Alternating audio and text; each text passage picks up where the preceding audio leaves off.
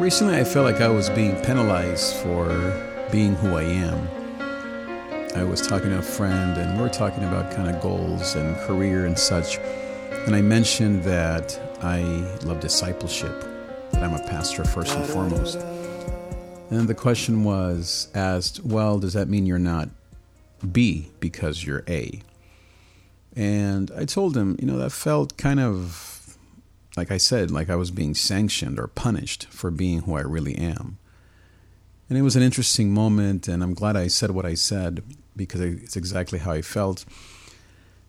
And then it got me thinking over the last few days, what did I really mean by what I said? What did my statement mean to me? And so I drew a little diagram that I wanted to go over about how my value of discipleship and mentorship, or coaching, I guess you could call it now, is what drives and motivates everything I do. So right now I'm doing, you could say, 4 things. I'm coaching as a life coach. I'm also volunteering at my church. I teach full-time, and I'm a music producer. Now, you could say that all those things are related, or you could say that they're not related to each other. Maybe someone could say that I'm doing too many things, or that I'm doing things that are all separate. And I've also wondered the same thing. But as I go through this transition that I mentioned in my last podcast about this kind of the golden handcuffs idea and being free from, I guess, who I used to be or how I used to view myself, I've realized that all of those things are all the same thing. It's really discipleship, mentorship, and guidance. Guess why? Or guess what? That's what I lacked.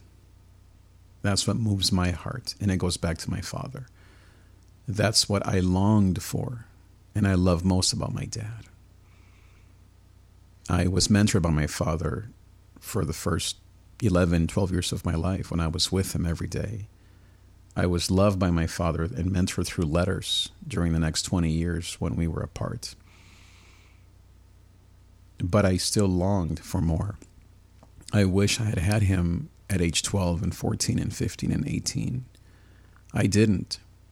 And that was a real pain in my life, and maybe the most dramatic and drastic events that I went through. And so it makes sense why I now, everything I do, it goes back to mentoring and helping young people, just like I needed help, especially at that age of, I would say, high school, perhaps middle school, but I think high school is more my jam, and college age, because those are the ages, especially as a young Hispanic male living in this country, that I needed the most help, and I didn't get it. Now, God provided surrogate, quote-unquote, father figures, my father-in-law being one of them, but that didn't happen until my late 20s, early 30s. But God provided pastors, and guess what? That's why I became a pastor. God provided mentors, and that's why I've become a mentor. God provided my college pastor, and that's why I love college students and just college in general. God provided high school teachers, Miss Husband and Miss Hernandez, I believe. I forget her name. And guess what? That's why I love being a high school teacher. God provided the church and music, and guess what? That's why I love church and the music and the church. So why am I volunteering at my church? Because there are hundreds of young people who need mentorship and guidance. And that's why I'm there, leading worship, teaching, mentoring, coaching. Why do I teach high school? Because that's when I needed the help that I now am giving. It's young men and women who are Hispanic, who live in basically the areas of town where I grew up, and who need help. And I have that joy and that passion. Why do I teach music production or produce music? The same thing, to mentor young people. Why do I coach? And I'm a life coach and a spiritual coach. Same thing, to mentor and disciple young people. And people in transition also, because that's another huge part of my life, is this whole idea of midlife and transition and all this stuff. So even though this person who I was talking to, and maybe he didn't mean to, but just to say it, was condemning me or judging me, or maybe he was just asking the question of, why am I doing A when I'm really B? He didn't see it. He couldn't see what I really meant. I am all of these things, but it's really just the same thing, the same heart, to mentor, to coach, to guide young people towards Jesus, towards life, towards guidance, so they can succeed like I have and more. During a time when, like I did, perhaps they're lacking a father figure, or maybe they do have a father figure, but maybe they need a teacher, a mentor, a coach. I had my grandma, I had my father, I had my mom, but I didn't have it in the traditional way. And a lot of these young people today don't have a traditional family. I was talking to a young man yesterday about his dreams and goals, and I said, oh, your dad, because he was talking about his dad and how he loves his dad, but his dad lives in Arizona. He hardly sees his dad. So, like me, he also longs for those conversations, long conversations with his father. He idolizes his dad, but he doesn't have him near him because his parents got divorced, etc., etc. With the advent of the broken family unit the last 20 years, it's gotten worse and worse. Guess what's needed more than ever? And guess whose heart beats for this? Mentorship. My heart beats for mentoring young people, whether it's through worship or teaching a class, whether it's in high school, teaching high school math, or whether it's producing music. My heart is to mentor young people, to provide for them what I lacked, what hurts me, what makes me cry at times, how I didn't have my father to teach me all these things that I wish for. And now I'm trying to do that and be that surrogate father, that father figure to young men and women who need so much. I'll close with the story. So as I mentioned, this young man was telling me how he loves talking to his dad, but he hardly sees him. He was telling me that when they go to Arizona, he loves talking to his dad. And his dad tells him about business and about learning and how never to stop learning. He said, my dad tells me to learn as much as I can. You never stop learning until the day you die. And he was saying how his dad isn't looking at him because he's driving, but he loves just listening to his dad while he's driving. This is a 16, 17-year-old young man. And it was so moving because guess what? That's what I did with my son. Since he was 4 years old, when I would take him to preschool, I would sit with him in the car. He would be in the back in his car seat, and I would just talk to him. Not about business, maybe, but about God and love, my love for him, and preschool, and his lonchera, his lunch box, and sitting in the numbers outside and not being afraid. And I did that when he was in first grade and in third grade and in 6th and 7th and 10th. Now he has his own car and probably will buy a car that's better than mine, faster, nicer, newer.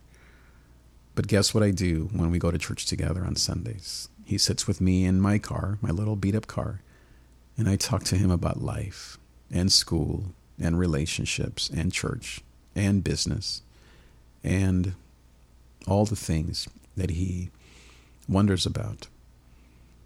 And it's a joy to do what I didn't get because of life, what my father wished he could do, what this young man gets from his dad once in a while. I have the joy to do that with my son every day. And with our daughters too. And that's why I am who I am. And whether people don't get that or they want someone who is this or that, it doesn't really matter to me. Because I know what God has called me to do. And I know that there are so many people that need this. And I believe and declare that God is going to use this focus of mine of discipleship and mentorship and coaching and whatever you want to call it now, guidance, to bring young people closer to Him, to see their lives be changed for the gospel, to have these young people, young men and women, receive the guidance that they need, especially young Hispanic males and girls that need so much today. And I am here to help and to give them my life, just like my dad gave as much as he could, just like I have given to my son and our daughters as well. I want to give back, and I hope God gives me 30 more years of life to give to these young people everything I have, everything I know, as much as I can, imperfectly, to the best of my abilities, and that there will be jobs and people and owners and whatever out there that who I am, their dream come true, who when they hear me talk, they think this is the man that I've been dreaming and praying for this job, for this opportunity, in these areas and these skills that God's given me. And so I'm thankful for the clarity, and I will continue to persevere, even if people misunderstand or maybe they want something more vanilla. This is who I am, and I'm thankful for it, that I have found my true calling in life, to make disciples of Jesus Christ. Young people, young men and women who need the guidance that I so sorely needed and received, and to be one of those young people, or to be one of those mentors to young people, so they can find their way and live a life of gozo and succeed and raise families and continue to build healthy families and healthy marriages and relationships in this dark and degenerate generation that we live in, but to stand for the gospel, to stand for the truth in these very important times. That's my heart. That's my passion. And I hope that, and I know that someone will see that and will give me an opportunity to serve in these ways. And I thank God for the opportunities that I already have and for those yet to come. Thank you for being here. If you need my coaching, if you are especially someone at midlife transitioning and you are trying to find your way and your true, unique contribution in this world, I'd love to talk to you. Write me an email, trig@davidtrig.com. Find me on Instagram, DM me at davidtrig, or go to my website, davidtrig.com/coaching, davidtrig.com/coaching. Let's get started to get you to the other side in Jesus' name. Amen. Thank you so much for being here. I will see you next time. Adios.